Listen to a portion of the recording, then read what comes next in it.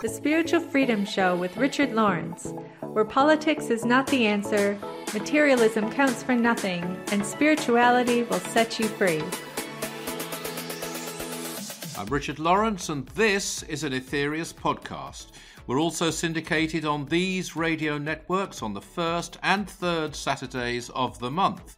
Body, Mind, Spirit Radio, Transformation Talk Radio, WTRM, the Trim Radio Network, and Oneness Talk Radio. Richard, great to be here with you. Great to be with you, Darren. And can I just say, before we start this time, I've got no idea what you've got in mind there, but isn't it great when we get the questions? I know some of the questions you pick out are from other sources, but by and large, they're from people who've contacted us. And we really appreciate them. They're fantastic questions we're getting. So thank you all very much for sending in your questions, your points, your comments. You're making this show what it is. Absolutely. I mean, it's great to see people engaging with the teachings and even with the practices and bring questions to the table as well. I've got an interesting one here today, I think. One that really stood out to me and I wanted to bring you to the show. This person says, in one word, what does spirituality mean to you? And I love that because I thought, yeah, it's totally true. I mean, when people talk about being spiritual or, you know, saying that they're a spiritual person, what do they really mean, actually? What are they talking about when they say that? And I think there's a lot of different points that came out of this discussion. You know, some people talked about truth. Some people said, well, it's about love or about a connection, or it's about a greater awareness, or it's about inner peace. And I thought, okay, there's a lot to unpack there in terms of what do we really mean, or what does spirituality really mean? I'm going to come up with the word that hasn't been, they're all good ones, but the word you'd have to use now, and it's the third freedom in the 9 freedoms, and it's service. Yeah, totally. And that's the revolutionary point now. Yeah. And it should be, I mean, a lot of people say, well, that's pretty obvious. But actually, I've had somebody come up to me quite recently, a brand new person at a meeting, and say, look, I go to lots of places, and I'm now coming to you, and they're all telling me what they can do for me. And you're telling me what I can do for others. Absolutely. Yeah. And that's an essential facet of spirituality. And then you can look at the other things like gaining peace, finding truth, all the other things that are part of it, because there are many parts of it, but they all add to that service that you give in the end. And in the end, now a person is defined by their service, the service they give. Service is the jewel in the rock of attainment. Yeah, I think, coming to this point about service, I think, it's when we look at, these other points about what is the essence of love and what is the essence of truth, okay, your realization of oneness and how this oneness is born, this true love for all things because of your deep realization, and then what is the natural product of that? I mean, it's interesting because love, the real love, is the energy of love, if you like, is the second freedom, and you need that. You won't be able to live a life of service, predominantly service anyway, shall we say, without love. Because you won't have the motivating force to do it. Within you. Yeah, and I've seen a lot of people take to the path of service. I've seen many people take to the path of service and give fantastic service and then appear to run aground, to run out of motivation, to sort of lose it, you might say, go off and leave the path. And they do that, I believe, because they've stopped. And it can happen to all of us, this tendency to kind of lose the motivation at times. And we have to keep that flame burning, and we feed it with love. So you need the love, absolutely. It's an energy we all need to fuel the flame of service. Well, just going, let's go through the one just before that. Let's go back to bravery. Absolutely, yeah. That's a very spiritual thing, bravery. Yeah. Indeed. I suppose you could say spiritually is defined by the 9 freedoms. That's the definition of spirituality now. Absolutely. And it makes me think about the relationship as well between bravery and love. Because, if we think about the opposite of bravery being fear, I mean, can you really love if you're in a state of fear? It is. You're right, because the first 4 freedoms, well, actually we're told at the beginning they're not necessarily given in order of importance. Right. Okay. So I think this must apply particularly to the first 4 or certainly the first 3. You need bravery always, even after you manifest love, while you give service, to find truth, to break free from the imprisonment of psychic inability. You know, that there's a fear of our own psychic abilities that a lot of people have. Yeah, we need bravery to break free of that, bravery to recognize truth, bravery to change your life when even your closest people in your life don't want you to do the right thing, which will happen at some point, you know, and you're karmically fortunate if it doesn't happen. Let's put it that way. So bravery is a very spiritual thing if it's applied again in love and service. I think one other way, you know, we can look at the term of 9 freedoms is that these later freedoms, certainly, they give these amazing examples, you know, in interplanetary existence and Saturnian existence, solar existence, of beings who are doing something extremely spiritual, which is this constant service, in the case of the sun, for example, to all life in the solar system. Absolutely, yeah. And maybe we can talk about a little bit, you know, about their example and what, you know, how they give real meaning to what spirituality is about in the world. Well, they don't. You know, they don't go off on vacation, let's put it that way, or else, you know, we'd all be in trouble, that life would die in the solar system. They are totally dedicated, and they're totally dedicated also to their, what you might say, their master, which is the Logos of the sun, and they're totally in tune with the Logos of the sun. They are actually the rays of the sun. I'm now talking about the beings who inhabit the sun, are its very radiance, rays. There is an attunement on all the other planets, on Mars, Venus, Jupiter, Saturn, you know, obviously especially Saturn, but all of them in this solar system with their own Logos, which we don't have on Earth. You know, we have a bit of ecology, but we don't do ecology for the most part for the sake of Mother Earth. We do it for the sake of ourselves. And people always say, I'm doing this for my grandchildren and my children. It's like, what about somebody else's children, somebody else's grandchildren? Never mind, the best motive you could have for ecology is for the Mother Earth herself. And this attunement with the Logos of our planet is a massive spiritual deficit. You know, we need that. That lack is very, very poor. Will have to be rectified. And the ancient Greeks who worshipped Gaia, Mother Earth, were absolutely way ahead of any church who worships even the beloved Master Jesus, or any organization that worships even Sri Krishna or even the Lord Buddha or whatever it might be, all of which is a wonderful thing to do, to praise these great beings. But it falls short of Gaia, the Mother Earth, who is even greater, as they would be the first to know, than they are. So not just because of her advancement, but because of also what we owe to her. We owe to her. We are part of her fabric. We are little motes on her back. She is a living being, a living, breathing intelligence. So at the core of spirituality, just as it is on other planets, would have to be our relationship with our Logos, with the Mother Earth, and what we're doing about that. In the Ethereal Society, we are doing something definite about it through missions we perform. I'm not saying nobody's doing anything, because there are people who revere Mother Earth, I'm pleased to say, and worship and praise her. But it should be every man, woman, and child on Earth, because without her, we wouldn't have experience as we know it. And also, of course, the sun. Because without the sun, we wouldn't have life as we know it at all. We are solidified sunlight. It's an interesting way, because, you know, a lot of people would look and say, well, that seems very primitive to think about. They would. It seems almost unscientific in a way, doesn't it? It does. Well, you know, the sophisticated scientific brain can be, I'm not being dogmatic here, the most limited one. But there again, there are people who've entered the field of science and through that science have discovered religion, God, or even a Taoist belief, or whatever it might be, because they've seen, some of them anyway, the fabric of creation cannot be haphazard. There is a design there.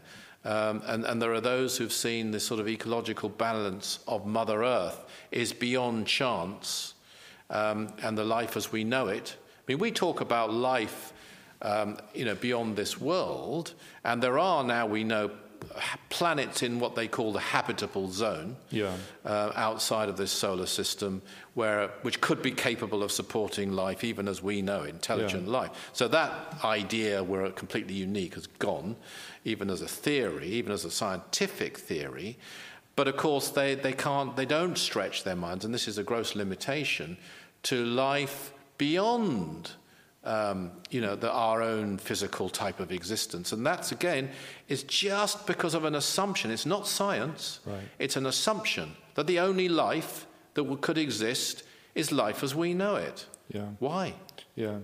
I think we often give... obviously, I am a massive supporter of science, but I think sometimes we over-credit it with its understanding of the universe, whereas I think any real scientist will say that this is a process of inquiry and discovery, and there is so much yet more to discover that they have not been able to explain yet or discover yet. And I think we need to...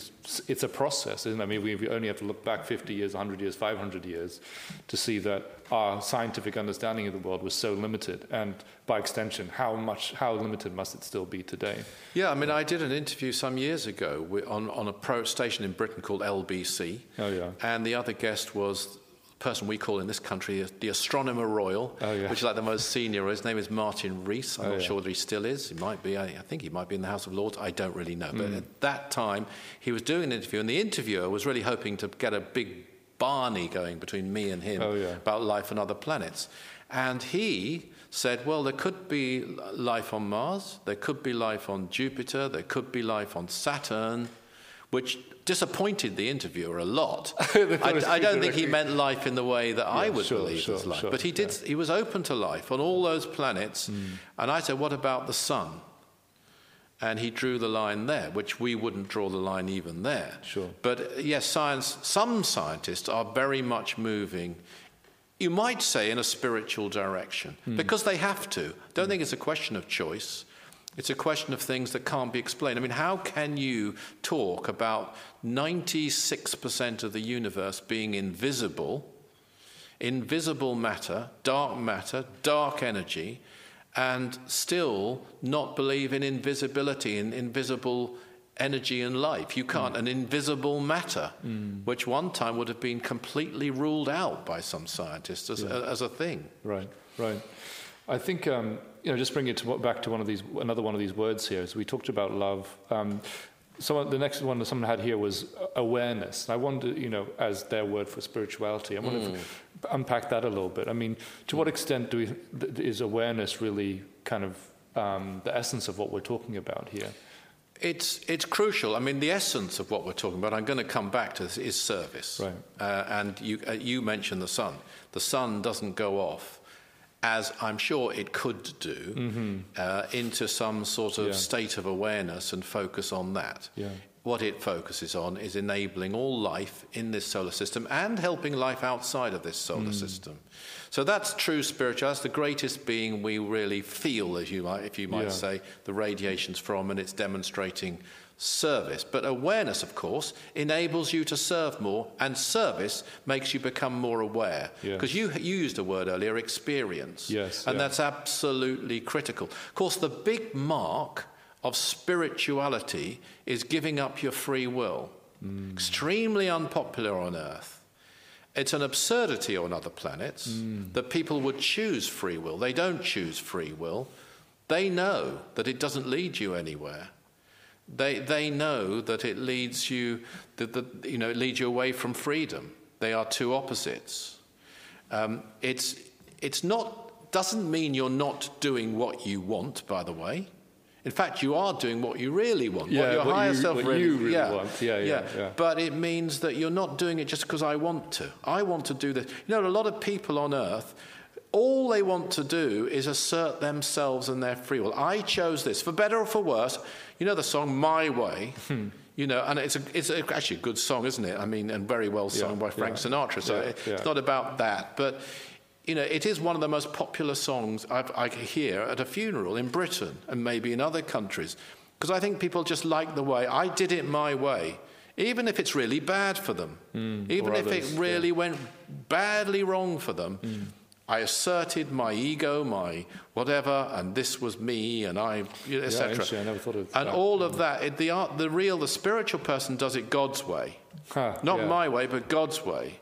Play that at my funeral, please. That's the next song. I did it God's way. I don't know who'll sing that one, but not because it might not call it God. I mean, it might call it karmic way. As opposed to the karaoke way. But, they'll go down their own path rather than going down the right path. It might be the one I want. It might not be the one I want at the moment, but it's the one I will want because it's in tune with my higher self. And the higher self is the direction we're headed. Yeah, I think it's a good clarification because a lot of people would think, well, if we're giving up my free will, am I just sort of like handing my life over to someone else? How do I know that's the right thing? Is that the right path? But I think what you're saying here is it's being more in tune with our own higher self and the direction of that through our life. Yeah. And ultimately, in tune with karma and with God's will, I suppose, for our life rather than thinking that there's some other person or some other organization that you're about to hand over.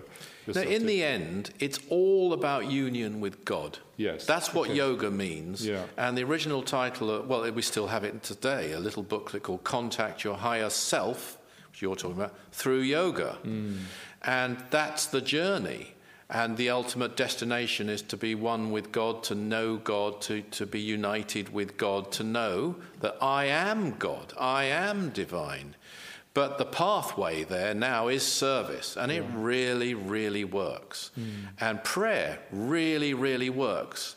You don't stand up and pray for yourself, or some people do actually, but that's not the best way to do it. Yeah. You do it for the people who need it. Yeah. Whatever that cause may be, and that really works for them. But it really works for you too. So because it brings us internal spiritual transmutation. In the second freedom, it's stated by Mars Sector 6 that if you really, and this is from my memory now, sure. If you really manifested love correctly, you'd manifest it through the heart center, the throat center, and the Christ center in balance. It's not that the lower centers are of themselves wrong. They're essential. Right. It's that they're overused or wrongly used. I see. There's an imbalance. Yeah. We are driven, really, for the most part on Earth, by the lower centers, the psychic centers in the solar plexus and below. Right. Generally, we need to rectify that balance. And the best way to do that is through service and prayer and, giving others and then supporting that with the practice. It's just like a beautiful synergy. Yeah. You're raising the energies higher, which enables you to be motivated to serve more and more effective in your service. And then by your service, you'll raise the energies higher as well. Yeah. Yeah. But what the service does, it adds the missing element in the old practices on the whole, which is the physical, concrete element, which is why they went to such tremendous lengths. I mean, you're not going to be tempted by money if you haven't got any. So they picked up the begging bowl. Yeah, yeah. You're not going to be tempted by sex if you're not in the company of whichever sex it is that particularly attracts you, and so on. This was known. There's a logic to it, and they went out of their way to isolate themselves from all forms of temptation, and it was a shortest route to advancing themselves. But sooner or later, all these things, all these basic elements, these activations of the lower centers out of balance, not in balance, because we need the balanced activation of them, that will have to be transmuted and risen. Every transmission, I get off topic a bit, but there's one or two transmissions that were given through Dr. King by being from Jupiter, mainly one called Jupiter Sector 9-2. Yeah. Possibly only by him, I'm not sure of that, but mainly, certainly. And the most common word in it is rise. Which is actually why we have a meditation album called Rise, because it's it was named after that. But it's all about raising the energies, and that's really in one way another word for transmutation. Yeah. If people say I want to rise above my problems, or rise above this, or rise above this dispute, or what have you. Yeah. And they do it generally, people, including me, I've done this myself, through detaching from it at that moment. Mm-hmm. But it's not enough. Detachment might be essential. I was on a TV show not so long ago when somebody pulled a stunt, and it was an annoying stunt. It could have been annoying, but there's no point getting annoyed on TV. Yeah. So therefore, you have to detach and just get on with it, and and so on. But in the end, though, if there is annoyance, if there is frustration, if there are desires and so on, whatever it might be, they all have to be transmuted for you to really enter. And so I would say the person with the begging bowl in some future life will have to come back without the begging bowl and still fully transmute materialistic desire. Yeah. If only to prove that they can still do that within the context of for their own sake, actually, exactly. Not for just to master, to transmute. Yeah. Yes. You don't transmute an energy that you've blocked off. Exactly. It gets you. Maybe I'm sure it got them to a certain level. It did in certain cases to a very high level, but in the end, they have to come out of the retreats, out of the caves. And they have to give service. Yeah, I think it's a very deep point, actually. I'm sure people can find a way to relate that to their own life. The fact that, these things, they can't just be detached from, they have to be transmuted. Yeah. Just bring it back to another word here. What place do you think there is then for, this person to describe inner peace and tranquility? And we talked there a little bit about, how it's essential to go within. But this inner peace, is there, how does that relate? I think it's very, very important, as a matter of fact. It's something you have to be willing to give up. Let me just say that. Yeah, that's an interesting thing. But you can't give it up if you haven't found it, can you? You're not giving it up then, are you? So you have to find it and leave it. Okay. This concept we have, because also the deepest and highest state of peace is an enlightened state. Yeah. So there's, at that level, the two become pretty similar. But you have to leave it, and you knowingly, when you enter peace, you're not going to dwell in it. And by the way, you shouldn't want to beyond a certain point. And if you do want to, and some have, try to maintain their level of peace, maintain the level of bliss they've attained, and never leave it, and there are some people who even teach that, then I think they won't advance beyond a certain point. There is, in one of the freedoms here, a mention of people on this earth who, and it's stated, I think, in this way, the energy is still warm in certain centers. Yeah. And I would say that's because they haven't yet detached sufficiently and transmuted it sufficiently and moved on to another level. And it could be because they're still bathing in the blissful state that it brings, the great inner peace that it brings, the powers that it brings. All those things ultimately have to be controlled, detached from, and transmuted. But the person who enters peace, there should come a point where they're really not at peace. Yes. Because of what's going on in the world, totally. They actually are awakened, and they have to engage. Now, I have actually, this might sound really odd, I have, in a very humble, small way, because I have not been there, but I have a certain empathy for people who were taught through the millennia that when you enter nirvana, you amalgamate with God or Brahma or whatever you wish to call it. And that's it. You're then absorbed into the universal state of being, and never will you leave it. I have empathy with them because if they get advanced enough, they might well expect that to happen. Now, for most people, it's not a problem because they never get there. So it's, frankly, so it's motivating them to get there, and that's probably why it was allowed to go on. I see the point. But if you actually did get there, you're expecting never to have to engage again. You might leave your physical body and project from it and think it doesn't really matter. I'm going to absorb back into you don't have a concept of transmutation of all matter at that time. Yes, I'm going to absorb back into the universal oneness. What does it matter? And then you find, actually no. I don't know how long it might take. It might take, for all I know, you might remain in that state for years. intermittently or permanently, I just don't know, or on another realm. And then you'll sort of realize, oh gosh, no, actually it goes on. I have to leave this. Yeah. But you weren't taught that. Yes. And you had that teaching was permitted in certain places and went on, and you'll still find it today. And it's not true. That's what the 9 freedoms tells us. Right. We leave nirvana, as it was called, or cosmic consciousness, or heaven. True heaven isn't a place after death.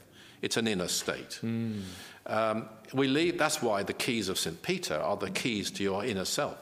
Yeah, St. Peter was a great, and still is, of course, he's not from this world, but a great, great mystic.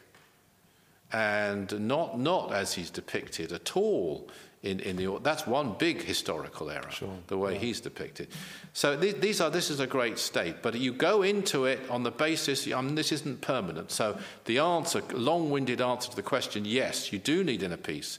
You really need it to bring peace. If you're praying and you're angry, or you're jealous, or you're emotional, it will discolour the energy of your prayer. Right. First cometh the angel peace, says the Master Jesus in the 12 blessings, to make way for the goddess love. So you need to find peace, but you need to also know when to leave it. Yeah, that's a really deep insight, and I think what it also tells me is that not only is service right, but it also kind of emphasizes the inevitability of it in a way, and that it kind of brings us back, to this one-word concept. What is spirituality really about? All of these roads are either with the motive of or lead us to service. I mean, you know what I love? I love the fact they all come together. Exactly. Yeah. And they all come together. There isn't like a conflict. Exactly. Like when I'm concentrating on myself and my own development, I'm doing it because I know this will enable me to serve more. Exactly, yeah. And so therefore it's not a selfish activity if it's done in the right way, at the right time, to the right degree. Exactly. And then when you come out, that's going to lead you to next time to a higher state of enlightenment or peace or bliss or whatever you want to call it. And it's a total, complete concurrence of these 2 aspects of going within and then going without. Beautiful. Thank you very much. Hey everybody, it's Darren here. Thanks for tuning into the show. Now, if you enjoyed that episode, don't forget to subscribe for more wisdom from the 9 freedoms. If you'd like to find out more about the 9 freedoms, about Mars Sector 6 by Dr. George King, go to our website, that's aetherius.org. Richard and I love hearing from you, receiving your comments, your questions on your spiritual experiences, and talking about them on the show. So do write to us, share them with us at spiritualfreedom@richardlawrence.co.uk. Always remember that service is the jewel in the rock of attainment. See you next time.